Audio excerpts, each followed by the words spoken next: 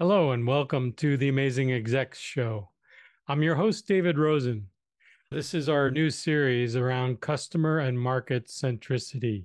I hope you enjoy the program today and the discussion I had with Mike Bosworth, one of the legends of sales training methodologies, who wrote the books on solution selling, customer-centric selling, and his pinnacle in storytelling. What you'll hear today is something quite interesting that I wouldn't have expected. Mike is a consummate salesperson, but doesn't represent what we all think of as a traditional salesperson. Mike actually is a technical guy who refused to take a first opportunity in sales because he thought that was something he would never want to do.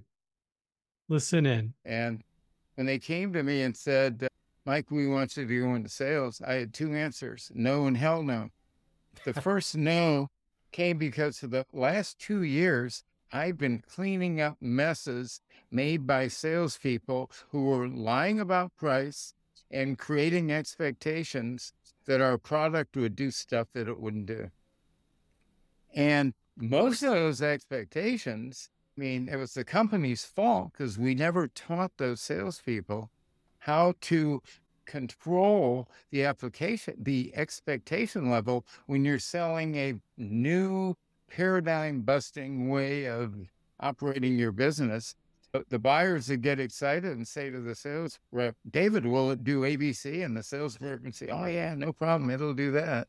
Well, somebody then had to go install those systems and it doesn't quite do that, and manage that whole mess. So one, I had a disrespect for the profession. Two, my violent alcoholic father was a salesman and he never kept a job longer than 3 months. And the last thing I ever wanted to do was to be a salesman. We talked through his progression from solution selling, focusing around pain and what we used to call fear, uncertainty, and doubt, or selling through FUD, but also more importantly, the discovery process that's important to be able to understand fighting buyer resistance. And finally, his pinnacle, which has been part of his methodology from the beginning, was focused around storytelling. I look forward to your feedback, and please hit subscribe below in the box. And we look forward to any feedback or comments and any suggestions that you have. Thank you. Acrylic Group welcomes you to the Amazing Execs Show, where business leaders learn from other leaders. Join us, along with your host, David Rosen, the CEO of Acrylic Group. We discover and dive into stories from executives, founders, and owners and what separates them from success and failure. Hear and see amazing leaders from startups, middle market, and global leading companies. Now, kick back and enjoy watching our videocast or listening to our podcast. The choice of media is all yours. Come take this amazing journey with us and learn how great people do the thing they do.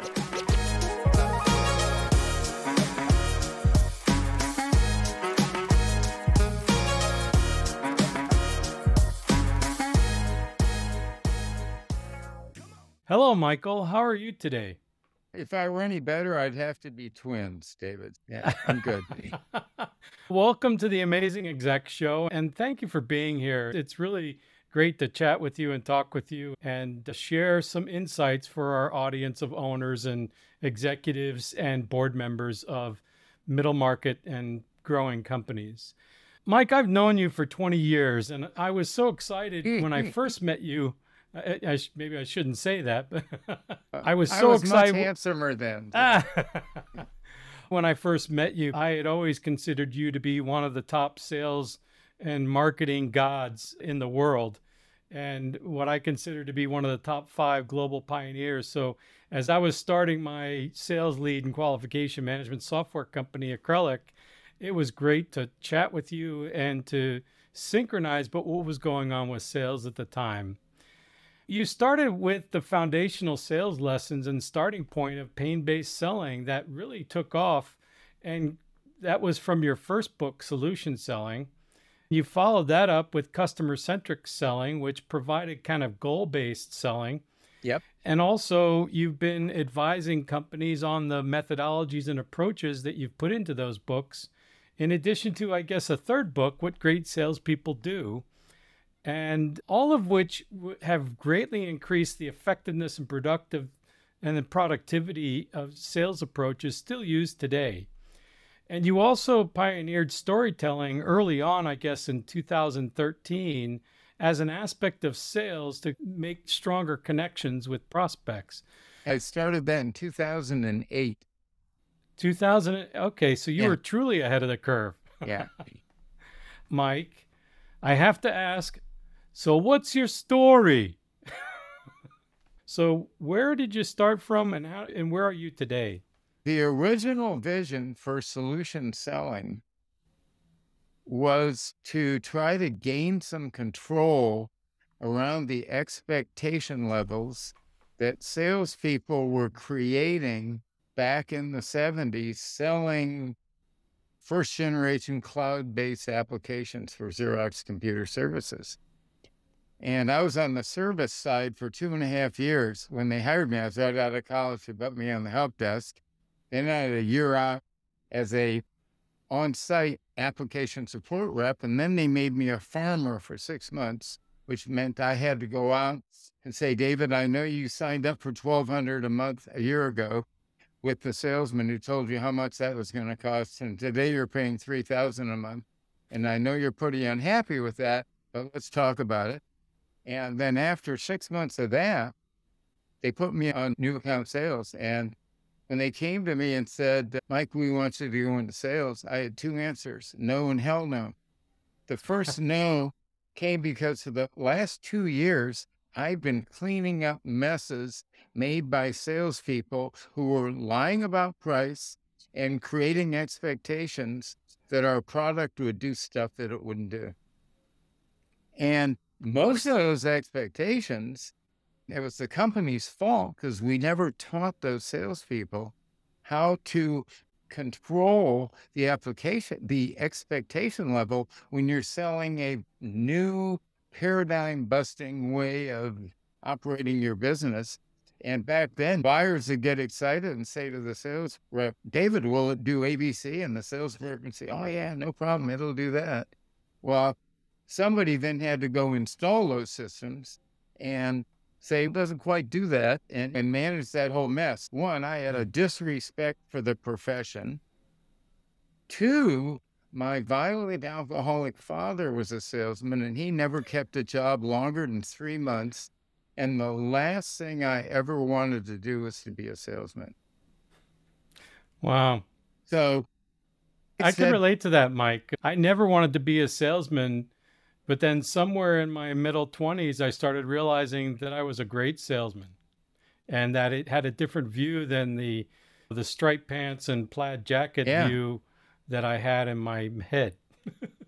At the age of 28, they came back to me a week later after I turned them down. They said, Mike, we understand we want to reduce your risk. So how about we put it in writing that you try sales for 6 months, you can keep your techie salary, and at the end of 6 months, if you hate it, you can have your techie job back.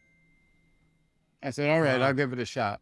And the only thing I didn't know how to do was cold call. I knew from 2.5 years I was working with that product, whatever department you were in, material control, production control, inventory, accounting, billing, etc., I knew how I could lead you to a vision that you could do your job much better if you had my product than the way you're doing it today. What I didn't know, though, is how to find people to talk to about that.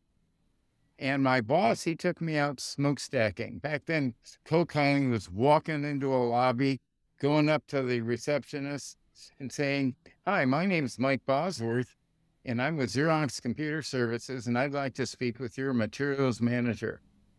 I was 28 years old. Back then, all the receptionists were female and all the materials managers were male. So I'm not trying to get out of hand with my pronouns here. And she would pick the phone up and say, hang on. She'd call the materials manager and say, I got this guy from Xerox out here and he wants to talk to our materials manager. And 80% of the time he'd come out. If you think about it, did they get attention from anyone in your industry before that? No, never. They've never had a salesman even ask to see them, one, so they're curious.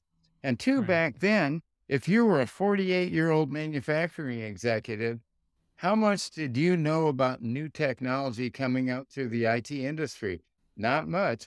The only way you could learn that is by seeing salespeople. So if IBM or Honeywell or Univac or Xerox, if they call, the curiosity level is pretty high just because they figured that they could learn something about technology that applied to their job. So the materials manager will come out 80% of the time, and they'd walk up to me, and the first thing they'd do is they'd look at their wife. So Right. what do you think just happened? He's 48. He sees this kid who's 28, and he goes, oh, shit, now I have to be polite to this kid for 15 minutes before I can give him the boot. Because what could he Right. possibly know about manufacturing? So I did this intuitively, and I didn't really figure it out where I could teach it until 2008. But what I Right. did in 1974 intuitively, and most great salespeople are intuitive, they don't follow a model. Really important. Really good point about being intuitive. So my intuition said, because I knew that product so well, I'd confirm, I'd say, you're the materials manager here? And he'd say, yes. And I'd say, can I share a quick story with you about another materials manager less than a mile from here that I've been working with for the last 18 months? Never once did that offer of a story get turned down, ever. Think about why. People are curious about their peers. People in the business world, if you're a CFO, you want to know what other CFOs are doing. And if you're a materials manager, you want to know what your peers are doing. So pure curiosity in the first 10 seconds, he said yes. Now he's granted me 60 seconds of story time. Now, all intuitive, I said, I met Ed Blackman 18 months ago, and he works for Elpac Electronics, and he's now the new president of the local Apex chapter. When I met Ed 18 months ago, he was under a lot of stress. He was working about 55 hours a week. Every day he'd come in, his CFO was furious at him because he was carrying too much inventory. His VP of manufacturing was furious at him because of the past due backlog. And they're all pointing the finger at him because he's not managing this inventory of 50-some thousand parts. Right. And 18 months ago, when Ed Blackman found out that Xerox Computer Services has now created a system that will replan his entire plant overnight, he said, he volunteered to be first. We had no existing customers. We were first to market. He was the first person we offered it to. He said, I'll be your guinea pig. And here we are 18 months later. His inventory 18 months ago was 8 million. Now it's 2.7 million. And his past due backlog 18 months ago was 28%. Now it's 3%. But enough about me. What's going on here? Right. 1 minute story. And you know what they invariably said?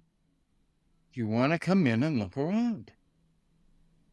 So that one story led him to the emotional conclusion that even though this guy's 20 years younger than me, it sounds like he understands how hard my job is.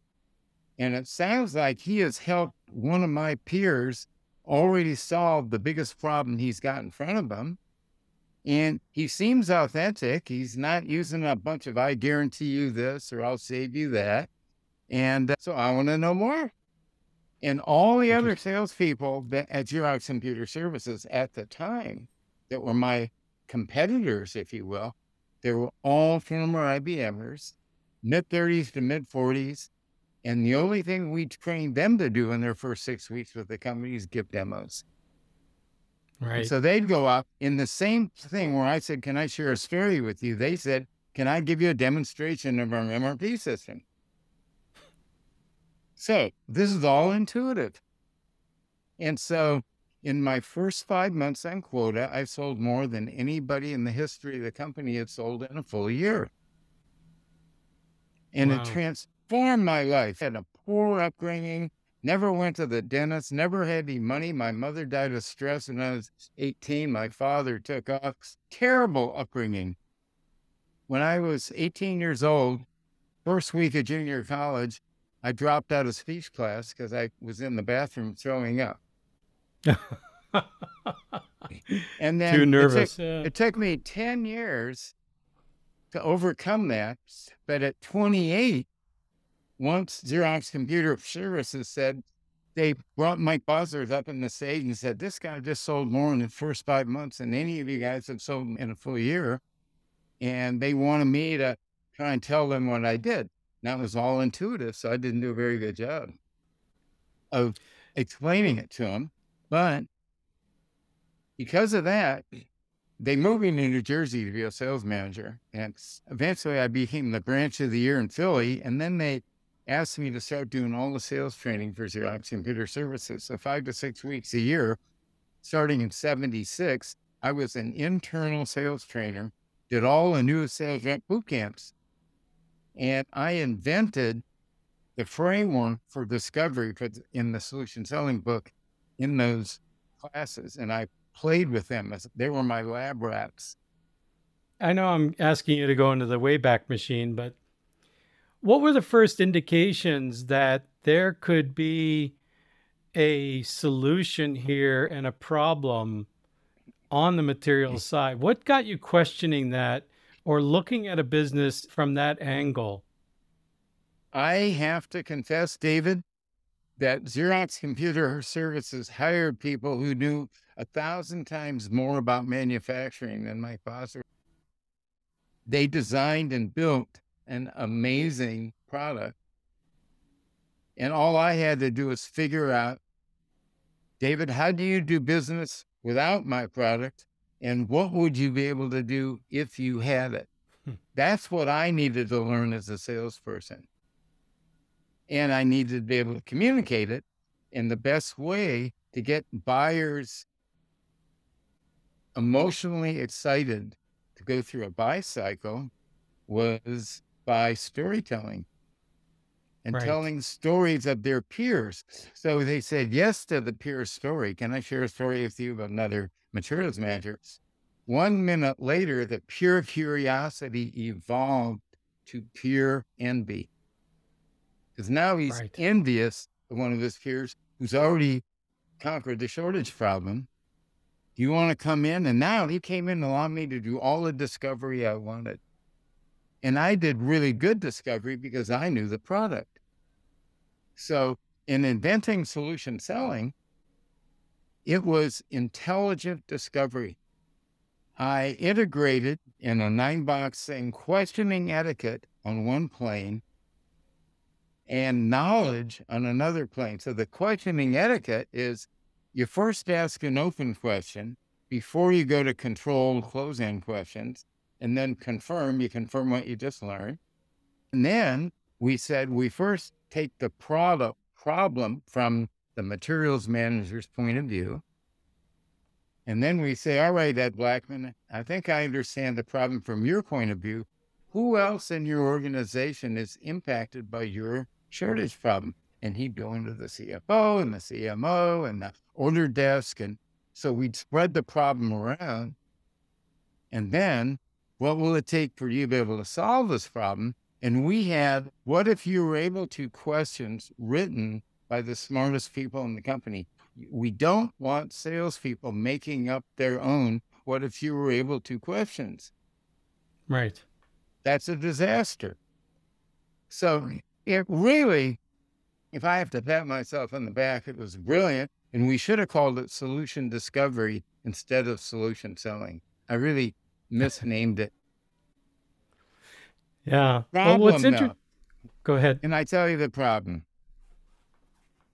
I probably had 20 CROs, CSO, VP of sales clients of mine.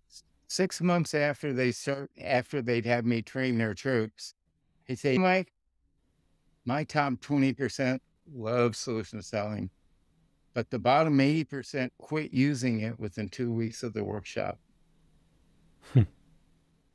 And they stayed the That's bottom 80%. They stayed the bottom 80%. And what the difference was, again, if you really go to pretty much any sales force, those top 20%, they're doing it intuitively. They've got magic and it works for them. But boy, when they get promoted to sales manager, they don't know how to spread that magic around, because how do you teach somebody else to do what you did intuitively? Can't do it. I 40 years trying to codify and explain with stories and metaphors and steps how to teach what I did intuitively. That's interesting. I'm going to take a twist with you, Mike. I'm an angel investor, so I get pitched a lot to look at companies, and I have a specific investment thesis around software connected to physical products, but I still see a lot of software companies because that's my mainstay. Yeah. One of the greatest challenges I see is teams are extremely ineffective about describing the pain or the problems and the economic value that their product or company brings to the market. It seems like recently there's been a lot of like custom software developers that are very good about discovery and listening to one company's problem and providing a solution to that one problem and getting agreement on that solution. But really, when it comes to creating a market, you have to be able to change your thinking and say, there's 5,000 people like this one I just described. To your point, here's the story of what they were able to do with this solution. And I can easily identify by just some quick research or a quick couple of conversations. Is there a good place for better sales coaching in the venture world and helping startups be more articulate about what it is that they do for what markets? The guy who taught me about startups and coming into a market and creating a market was Jeffrey Moore. If you remember his Crossing the Chasm book. Yeah. Well, absolutely. what typically happens is really great startup companies have a technical genius, could be an engineer, a software chemist. They've got a CFO that knows what he's doing, and then they got a sales and marketing guy. You need those three pieces. If I see a company that's missing one of those pieces, I'm probably not going to want to invest. And so they create the better mousetrap. And then what happens is they get a few industry gurus to write white papers about this new exciting thing. And then they go to trade shows and they start demoing this new technology. And statistically, if you look at the whole market, the innovators and early adopters are 13% typically of the whole market. Right.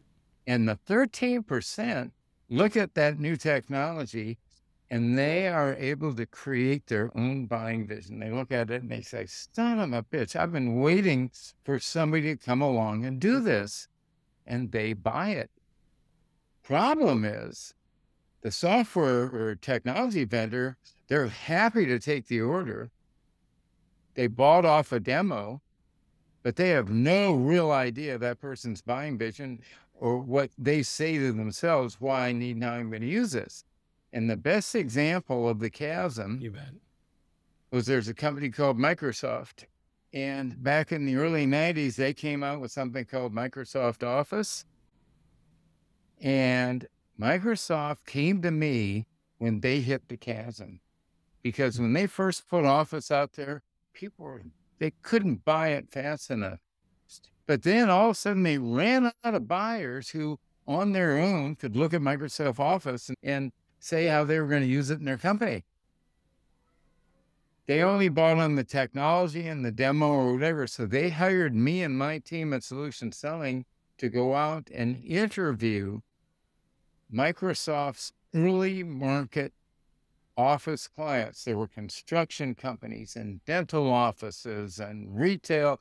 Right. And we went in and we'd say something like, David, I'm here because Microsoft has hired me to go out and kind of survey and figure out how their customers are using Microsoft Office. Would you spend a few minutes and show me how you're using Office in your business? In other words, show me how you're using it first. And they say, oh, look at this. We never knew the profitability of our jobs before. Now we know our profitability of our job. And so they're very enthusiastic. And then here's the real question. I said, before you had Microsoft Office, how did you figure out the profitability of those jobs? And they go, oh, spreadsheets and 3-week closings. And they go through all the old way. And now and I say, and what results do you have? And they'd say, gee, now we know we close our books 3 days after the end of the month and da.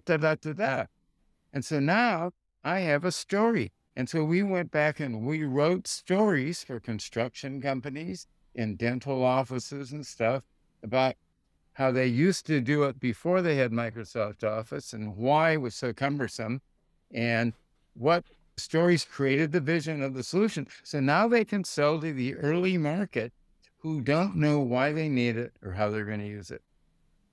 And boy, if you can get early stage companies to think out beyond the chasm, because they will hit the chasm, they will run out of innovators and early adopters who easily see how they can use that stuff.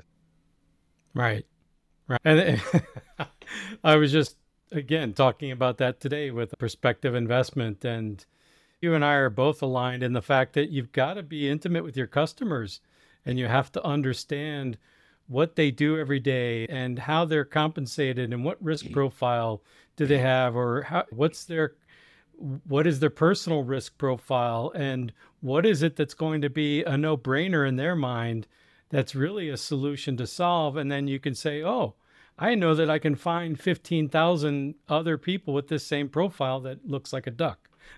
It's not that complicated, but here's the rub. I'll bet you more than 50% of those new better mousetraps were a solution working for a problem, where the technologists, and they just want to make cool stuff. So they make cool stuff and then they go looking for problems to solve with it. And those are difficult too. If a company is really a solution looking for a problem, I'd let other people invest in them as angels. And if they make it to the next stage, then go back. But risky, I think. Yeah, between you and I, this company was focusing on the fact that the team had been brought together once before and provided a solution to a couple of major companies. And to me, that doesn't give them credibility that they can build a product business that approaches a larger market than just a custom software development shop. Sure. And to your point, it's the technologists in search of a market. And that's what happens pre-chasm.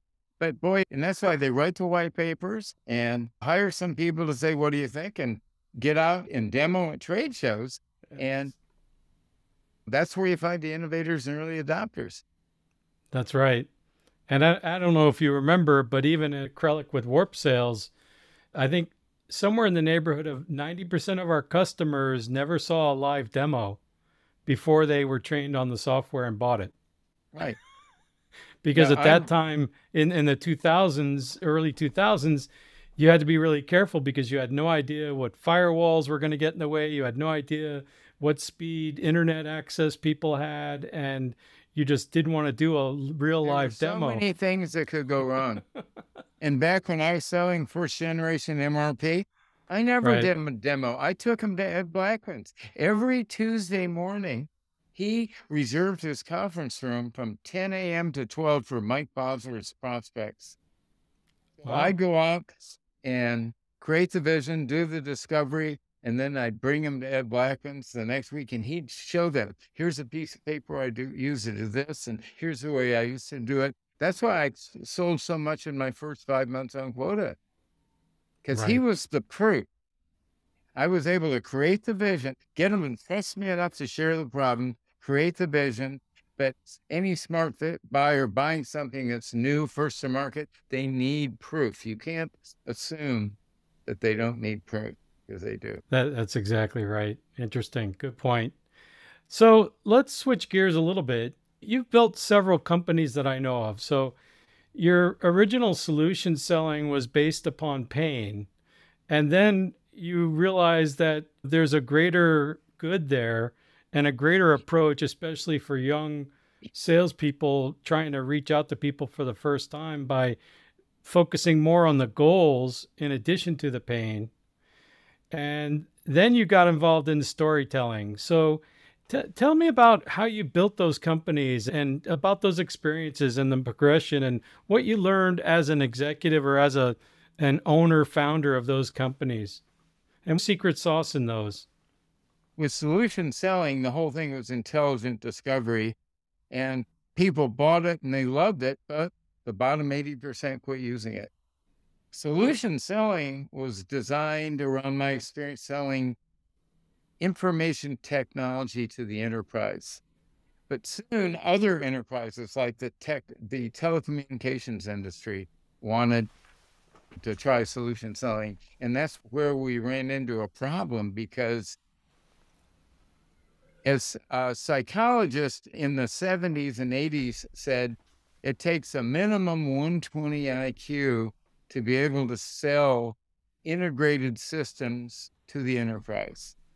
Systems that are impacting finance and production and IT. Integrated 120 IQ. And the 9 boxes was designed for that. When we get into telecommunications companies, the average IQ is about body temperature of the salespeople. And so the original 9 boxes was too complicated for them to do in real time. They didn't have the horsepower. So customer-centric selling, couple of things. One, it's a lot easier to get a stranger to share a goal with you than a pain with you. It takes a much more trust to admit pain to a salesperson than a goal. Salesperson says, would you like to improve your sales productivity per salesperson? Oh yeah, I'd love to do that. That's easy. But right. Are your salespeople struggling because you failed to give them this and this before they went out on the call? That's a big pain to share. It takes a different level of trust. So right. We were trying still to help the bottom 80%. The mission of solution selling, customer-centric selling, the top 20% are doing great. They don't need us. The real pot of gold for sales productivity improvement is if you get the bottom 80% lifted. That's where the real productivity improvement money is. And raise so the average instead of diluting the average. Right. Yeah. And so customer-centric selling was basically brought down, took away the whole implication part of the model, just made it problems and goals and potential solutions and simplified it. Right. But same thing with customer-centric selling. 6 months later, my top 20% love customer-centric selling. The bottom 80% quit using it within 2 weeks of the workshop. And it wasn't until 2008 that I finally figured out that the missing link, because it's not just the bottom 80% of salespeople, David, the bottom 80% of humanity struggles with emotionally connecting and building trust with strangers. Good point. All professions. Very good point. Yeah, it's just a human nature thing. And so my challenge was, what can I come up with as a methodology to teach the bottom 80% how to emotionally connect and build trust with a stranger before they take out their discovery prompters? And if you go on the storyseekers.us website, I've got an article out there called Discovery Resistance. And discovery resistance is the number one problem salespeople face. And it's not their fault. It's kind of like original sin in the Catholic Church. If you're in sales, the vast majority of people out there at the beginning will not trust you because you're a salesperson, because they've all had unpleasant experiences with other salespeople. So to overcome discovery resistance with a stranger when you're in the bottom 80%, That's what I'm doing today. With Story Seekers, we're teaching salespeople who don't do it intuitively. And we get a lot of geeky people, IT geeky people, financial planners, engineers, people who just aren't wired to be extroverts or connecting people, but they're really honest. They have high character. They want to help solve problems, but they don't have the people skills to build the connection and trust first. So with the Story Seekers model, that's what we're doing, is we're giving those people something they can do that breaks down the discovery resistance, because once they are allowed to do intelligent discovery, they do a great job. Where do you focus Story Seekers? Are there specific vertical markets that are more accepting of this approach?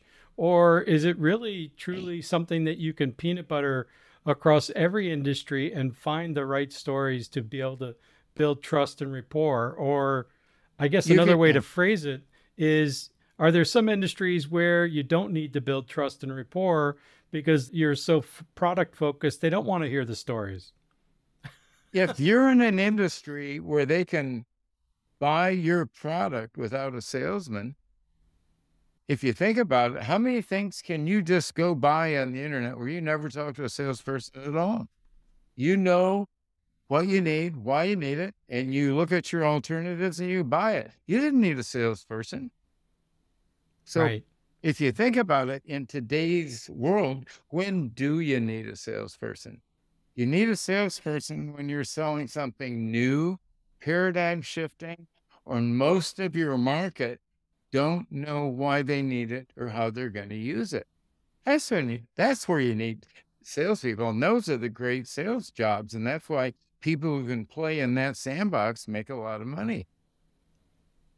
Yeah, good point. But there is a product distribution life cycle, right? Where the first buyers and the innovators buy something custom, spend a lot of money on it, and then it starts getting more commoditized. The flip side, though, is that you may not need a salesperson to educate you on the product because you know what you want. But today, in this world, you really need to verify whether you can trust the distributor or the sales organization that you're not going to get a gray market product, or you're not going to get an inferior product that's been switched, or that you're going to get good customer service. So I think there's a point where when everybody rushes into the market, a lot of the quality goes down because a lot of people are playing in the market without really knowing what it takes to be a supplier. And that's why we believe that each salesperson needs 3 different distinct stories. They need stories, we call them customer hero stories. Like I told the sales managers that I cold called my Ed Blackman customer hero story. Ed Blackman is a hero at his company because the inventory used to be 8 million and now it's 2.7. Right. So you've got to have a customer hero story from your tactical marketing department, who should be doing the research. And you shouldn't be going out writing your own stories. Your tactical marketing department ought to be out harvesting customer hero stories, just like Microsoft hired me to harvest customer hero stories around Microsoft Office. Right. So each salesperson needs 1 or more customer hero stories, depending on the number of buyer personas and markets. They need 1 who am I and why I do what I do story, because somewhere in a long sales cycle, the buyer's going to want to know about your own character, and they're going to want to know that when things go wrong, you keep a cool head and you fall into a pothole and you get back up, and your own personal character and resilience and authenticity. And this still has to be a 1-minute story that leads the buyer to that conclusion. And that's usually in the middle of the buy cycle. And then when companies really start looking at the dollar amount, they think, who is this organization? Do they really keep their promises? Do they really take care of their customers? And the third story is the who I work for and why I joined them story. because the buyer is going to want to know at a particular point in the buy cycle, just like you said, do these guys really keep their promises? Do they back up their product? Do they have character as an organization? So they want to know that their salesperson has character, and they want to know that their salesperson's company has character. So customer hero stories, personal stories, and company stories. And those have to be honed, written, wordsmithed, and practiced. And they have to be conversational. They can't be written out. Problem is, you can go to a lot of websites and see all these elaborate case studies and success stories.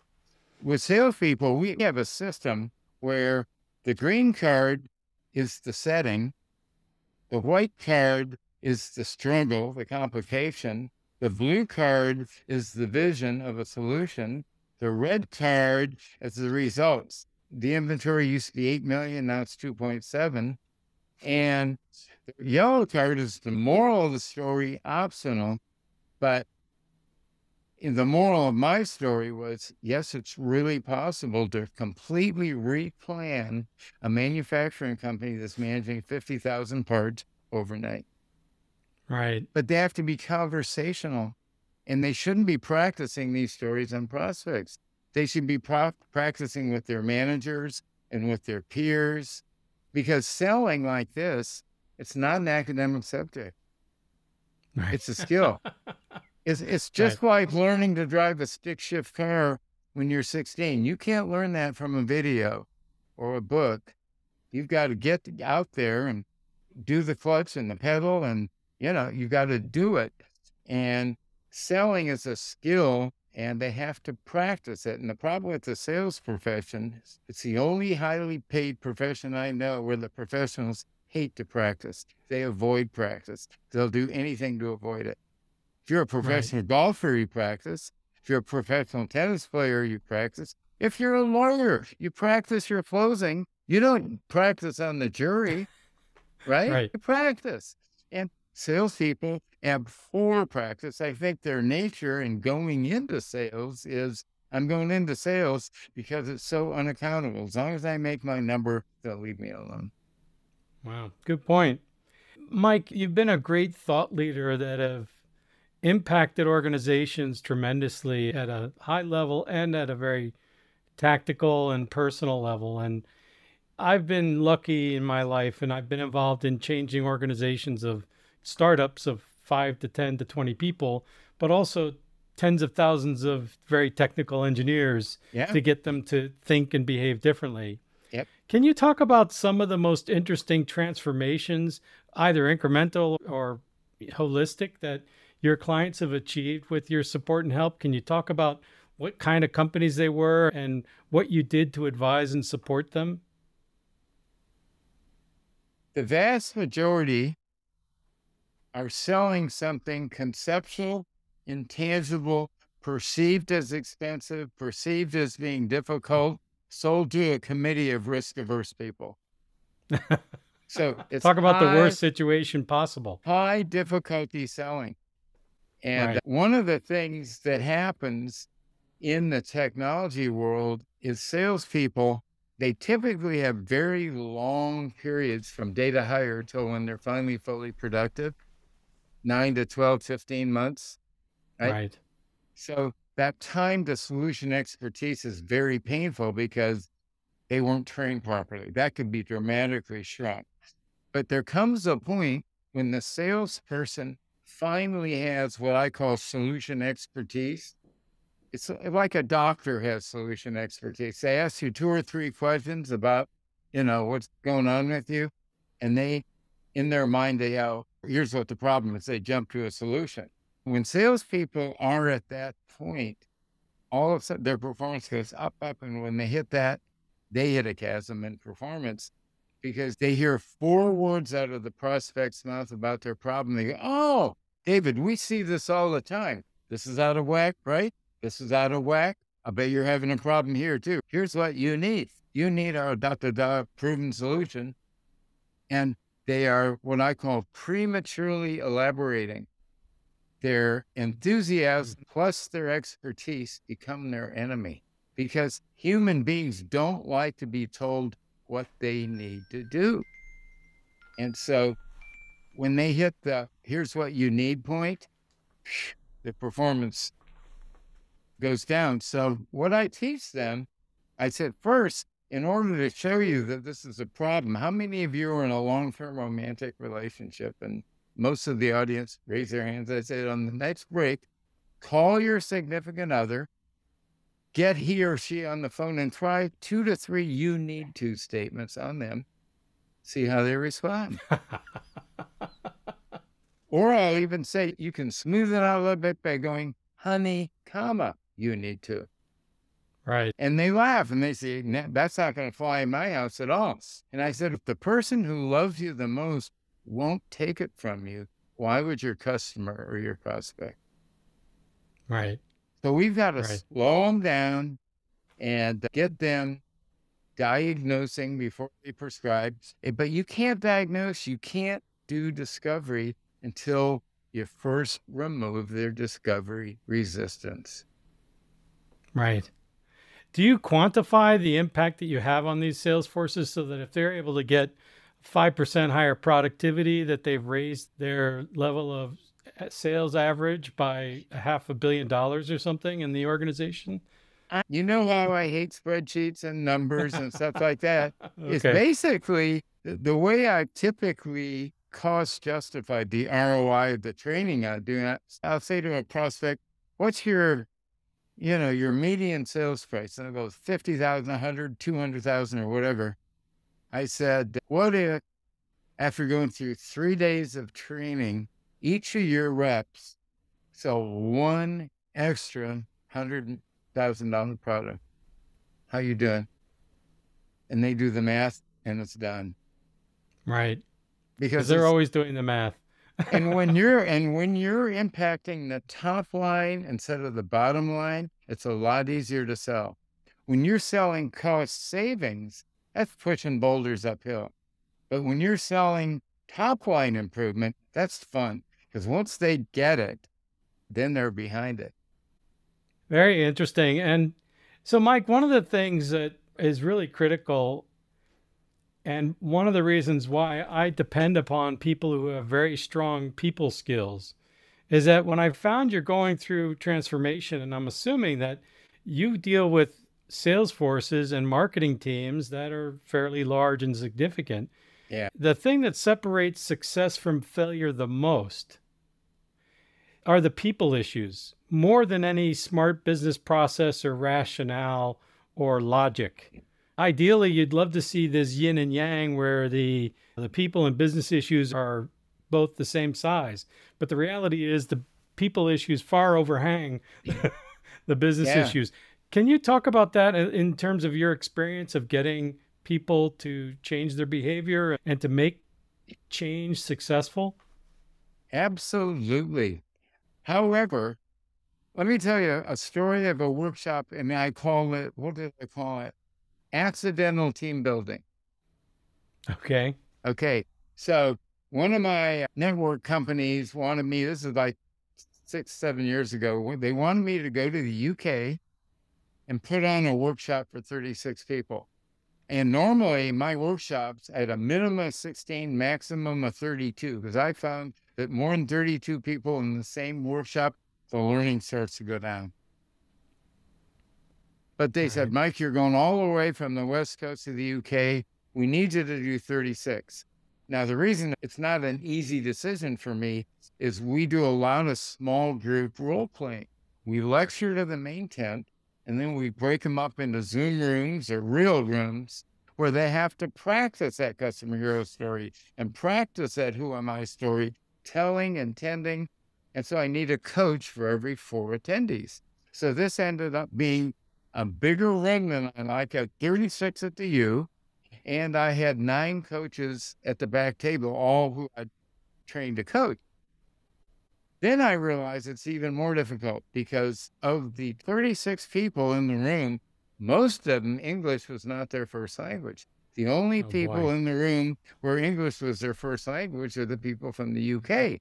But we had them from Poland and Holland and Germany and Spain and Yugoslavia. The class, if I'm teaching it, the class is in English, but they're learning it in a second language. Second problem, and this is even bigger, is of the 36 people, they had just done a merger acquisition, and 9 of them came from acquiree A, 9 of them came from acquiree B, 9 of them came from acquisition C, 9 of them came from acquisition D, and they all competed with each other and hated each other's guts. Right. This is the most difficult situation I'd ever come up as a sales trainer. But a couple of divine things happened. First divine thing, second day, the normal small group role play is where they build and tell a customer hero story. But I realized that my client didn't want them all telling stories about the company they used to work for. Right? So what we did is we broke them up into groups, or each group of 4 had one from company A, one from company B, one from company C, and one from company D. And we said, all right, it's a year from now. You get to come up with a fantasy prospect and a fantasy solution as long as it comes from one of these 4 companies. And they created future stories. And not only were the stories brilliant, but the way they started working together as teams, integrating the best of each of the 4 of them into a new story, it was amazing, okay? And then that night, typically, their homework assignment, because we're teaching them to tell the story of the buyer too. And so we said, oh, and back then we had them captive because we were in the country in the UK. So we ended the class at 5. They had personal time until 8. And at 8 p.m. that night, we had a group dinner where all of them were in the same dining room. So I said, between now, 5 o'clock, and when we reconvene, I want each of you to call your significant other or someone you love. Can be a child, a grandparent, someone you love, and take 30 minutes and tell their story. So it might be, Dad, tell me the story again of when you first met Mom and how your romance went. Or say to your kid, what's it like being in the 4th grade at that school or whatever, and tell their story for 30 minutes and then feed it back to them in 60 and say, let me see if I got your story. And then look them in the eye and say, did I get you? And then we said, tonight, when you come to dinner, you are all going to sit at the same table with the people that you did the group product feature story with, and the same coach, and you're going to share what your loved one's reaction to the tending was among yourselves as you eat dinner. And at 9:45, the management of the place said, you got to get these people out of here. We need them to be out by 10. We need to clean the room. And they didn't want to leave. And the VP of HR was one of my coaches. And she said to me, I've never seen a team building experience like that in my entire career. And you did it on the fly. On the fly. I do it intuitively first, and then I codify it. So now we codify it. Awesome. So you've had a lot of great successes. So what do you think, and I'm assuming that your clients are typically the presidents of business units or the CEOs of companies or the head of sales or chief sales officer or chief marketing officer. From your perspective and working across a variety of really very successful leading companies, what do you think the most important attributes of a successful leader are that you see? Authenticity and vulnerability. Because as a leader, in order to really create trust between a leader and a subordinate, we find that the leader needs to be vulnerable first, so the employee has the emotional confidence that they can be vulnerable as well. And it's the principle of emotional reciprocity. And I'll tell you my emotional reciprocity story, which I built into the business. Years ago, one of my mentors at Xerox Computer Services was a guy named Bob Popularum, who's now deceased. He was quite a bit older than me, but he went to Northwestern and he was a psychology major. And he was always experimenting. The hardest thing in selling is connecting with strangers, right? And teaching people to connect with strangers, especially if it's not their personality to connect with strangers. And so he would do experiments with people coming together. And he had 5 kids. And so he was always going to some back to school night or some fundraiser for one of the schools. And multiple times a year, he'd find himself in a banquet room full of other parents. So the only thing everybody has in common is they have a kid at this school. And so he'd go around and he'd just listen at first. And they were having who's got the coolest kid contests. One says, mine's going to play lacrosse at Johns Hopkins. Mine got into medical school. Mine's got a trip abroad. That they were bragging about their kids. And so after a little of that, Bob would go up, and he was a pretty meek-looking guy. His hair looked like a toupee, even though it wasn't. He was not an imposing guy. And he'd go up, and his mouth was naturally in a sad state. He'd go up and say, my name's Bob, and I've got 5 kids, one of each. And to see if they had a sense of humor. And then he'd say, my first 4 were doing great. The 2 were out of college. They've got great entry-level jobs. 2 are still in school. One's playing volleyball. One's on debate team. But my number 5 is breaking my heart. She got picked up for shoplifting last Saturday, and I think I'm going to have to send her to rehab. Now, he's making this stuff up. How do you think the other parent responded? Right. They go, in a more empathetic way. I got one of those too. Everybody's got one of those, but they weren't going to talk about it until somebody else went first. So the Mike Bosworth rule on really teaching people to connect is vulnerability. It's hugely powerful. And if you're in sales, you have to go first. And if you're in leadership, you have to go first. Your buyer is going to be a lot more comfortable sharing pain with you if you're vulnerable as a human being first. And your employee is going to be a lot more willing to share their difficulty and their pain with you if you went vulnerable first. So that's my monumental human discovery since 2008, when I've really been focusing on connecting and building trust instead of creating visions. Interesting. So if we can turn it upside down, you've had a lot of great successes, but what are the traits or characteristics of those business leaders who aren't successful? What are their attributes that cause them to fail to achieve the change or transformation that they were trying to create? The number one problem is that the C-level CEO doesn't manage the silos. He allows them to be political and just fight with each other and stuff. And in order to break down silos, if we're going to have a team building thing to break down silos, the CEO has to be behind it, because people in their silos want to protect their power base and their knowledge base. And they're just too human. And so it comes from the top. That's because breaking down silos is the key to having companies that are fun to work for and that they're united in all wanting to take care of the customer, no matter what. A company where you've gotten the silos broken down, anybody is going to pick up the phone and help. If I'm a salesperson and I call billing and I say, oh, they're really frustrated with their bill, can somebody help me?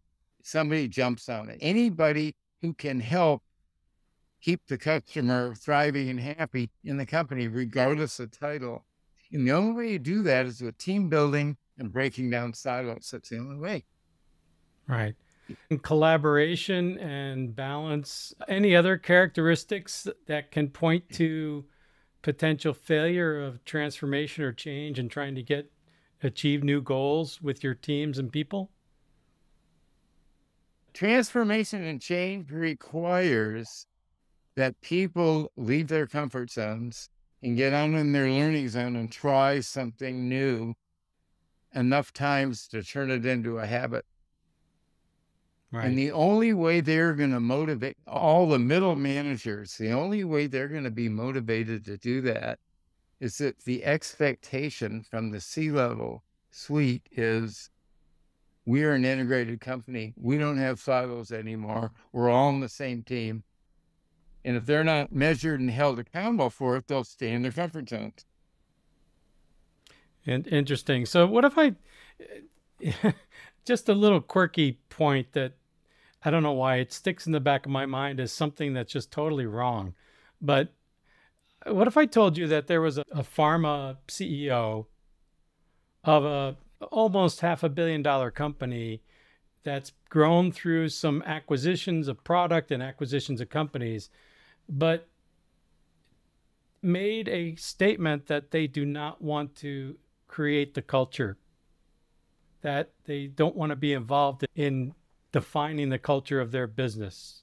How would this CEO probably has a weak board, right, who allows him or her to have that viewpoint, because it doesn't take an MBA to know that's wrong. But who's going to tell him, right? Right. But yeah, so I've gotten a lot of interesting reactions like, what is their job then? If you think about it, their job is to continue to lobby and control Congress at that level. That's their job. They're so far away from the people and the customers. Right. They're into the whole political Wall Street Journal quarterly share price world. They're not part of the customer experience anymore. Or they're focused more, I think, on the technology and the chemistry of it. A Yeah. couple last questions, and then I really appreciate you taking all this time with us, and then we'll wrap it up. But what comes to mind for you, Mike, when you hear the term balanced leader or balanced leadership? What do you think of when I say that? I guess just off the cuff, it would be, first, the leader has work-life balance, that he or she isn't sacrificing their personal life or their home life for the business as a slave working 60 hours a week and missing kids' soccer games. Right. I'm a real believer that you've got to balance the personal life and business life. And can you operate as a human being, even when you're a leader? Right. Have Yeah, you go been ahead. vulnerable enough with your people that they trust you to share their struggles with you? Yeah. And that's why I think when you're working with companies, especially in the middle market, what I've seen, I'm sure you've seen this as well with the pandemic, a lot of business owners were spending more time at home and they were actually getting more quality of life balance than they've ever had. A lot of entrepreneurs and a lot of owners think, okay, every hour of time I put in, I get X amount of return at $5,000 or $10,000 an hour with my business. I've never had that thought in my life, just so you know. Right. Good for, well, and that's good for you. But I think a lot of people need to understand that it's not only the balance, it's the balance of various roles that they have. They're potentially a child of someone, they are the parent of Yeah. someone, Yeah. they are the sibling to other people, and they're a part of their community, and that there are other things that if they're more balanced, they'll be more effective as a business leader as well, and as a people leader. Absolutely. Absolutely. Yeah. But easier said than done. Yeah. But I agree that the pandemic has helped, because a lot of these people that used to go be in the office 45 hours a week realize that they are just as effective, if not more, working out of their house, and they can grab an hour and go watch a soccer game. So, Mike, as a thought leader and as an entrepreneur, and an amazing thought leader and driver, and you've started your own businesses, you've grown them, scaled them, you've learned a lot of lessons from that, as we all have. We have some failures here and there that we don't like talking about. Where do you turn to for support and assistance or soundboarding and innovation for the things that you're working on, and as you're testing new theories or diverging in thinking? I've got a couple of partners in the story business, and I'm also married to a brilliant couples therapist. It's my second marriage. Right. And oh my God, if you really want to have a happy marriage, marry a therapist. She never overreacts. She Right. stays balanced. And so it's so safe to be who I am because I'm not worried about some reactivity from another human being who's going to get angry with me. And it's fabulous. So marry a therapist. That's a really good learning here. Well, it's people look at our relationship and say, God, Mike, you're so happy. And I say, I live in an emotional growth boarding school. Wow. And we all would love to have that. And I'm on the lucky side as well, where I don't know how she survived, but 29 years of growth for us has been amazing. Two things I just want to talk about. Okay, the pandemic, and we're at the endemic now. Yeah. What are the top challenges for sales and marketing as we pierce through this endemic, but we're facing this crazy, tumultuous economic upheaval, inflation, supply chain disruptions, which I think are some of the highest impacting, life-changing challenges that I've seen in my lifetime so far. What are the top challenges for sales and marketing that you see, and what are the solutions to those? Well, one is that sales and marketing typically are going like this. Marketing says, Q, we send all these great leads to sales. They go into a black hole and you never hear anything again from them.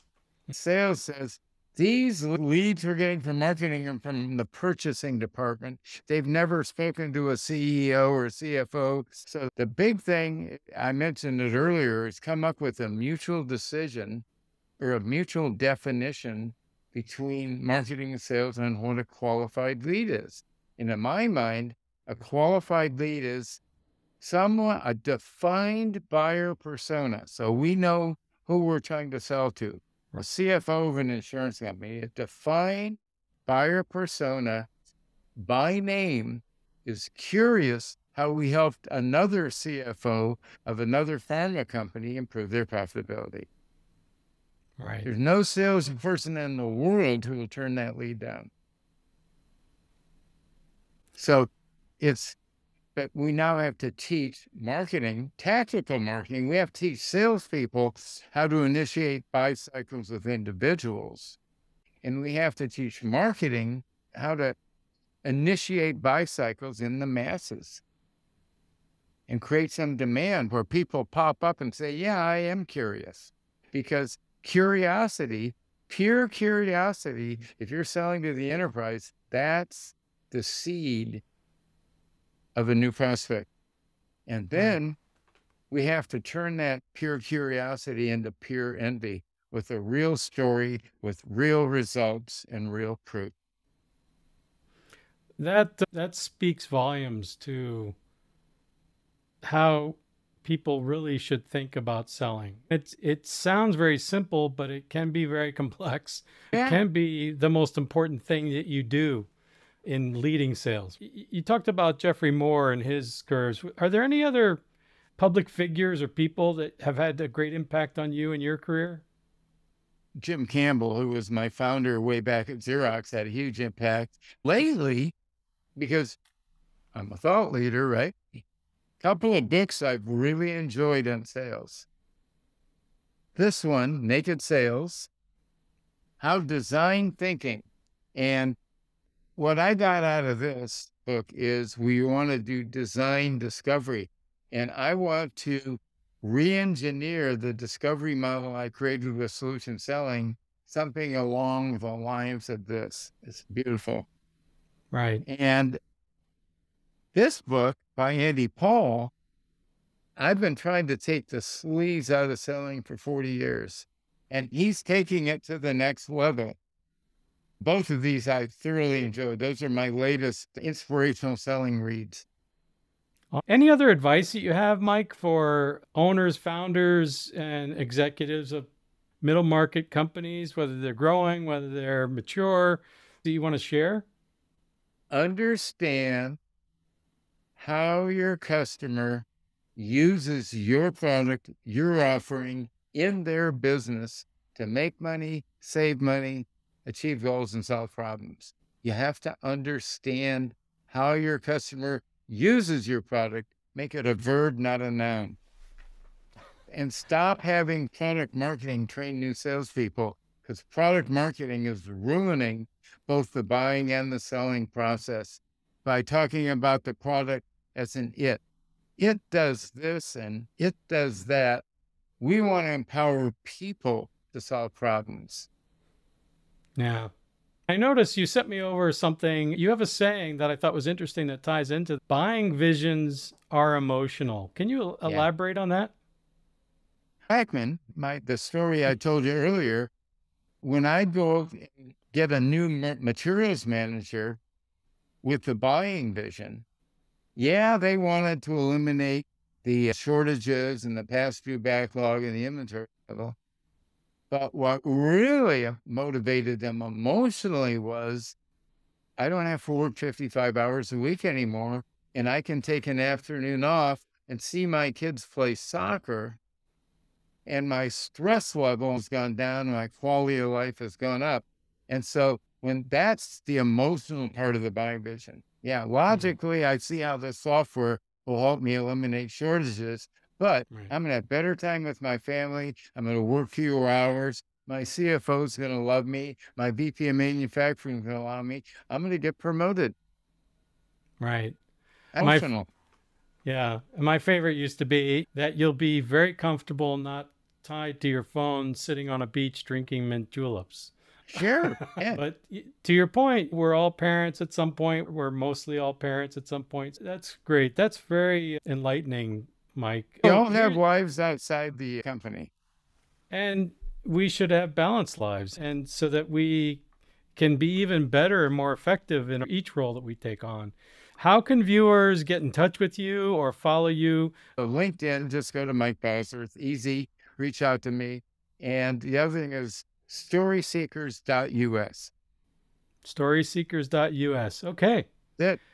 Mike, thanks for taking the time. I really enjoyed this conversation. I think you have some great words of wisdom and perspectives that owners really hopefully will see and hear and understand and take action on. I look forward to hearing the reaction when you spread it to your tribe. So do we. That sounds great. I'll look forward to keeping in touch with you. All right. Thank you, sir.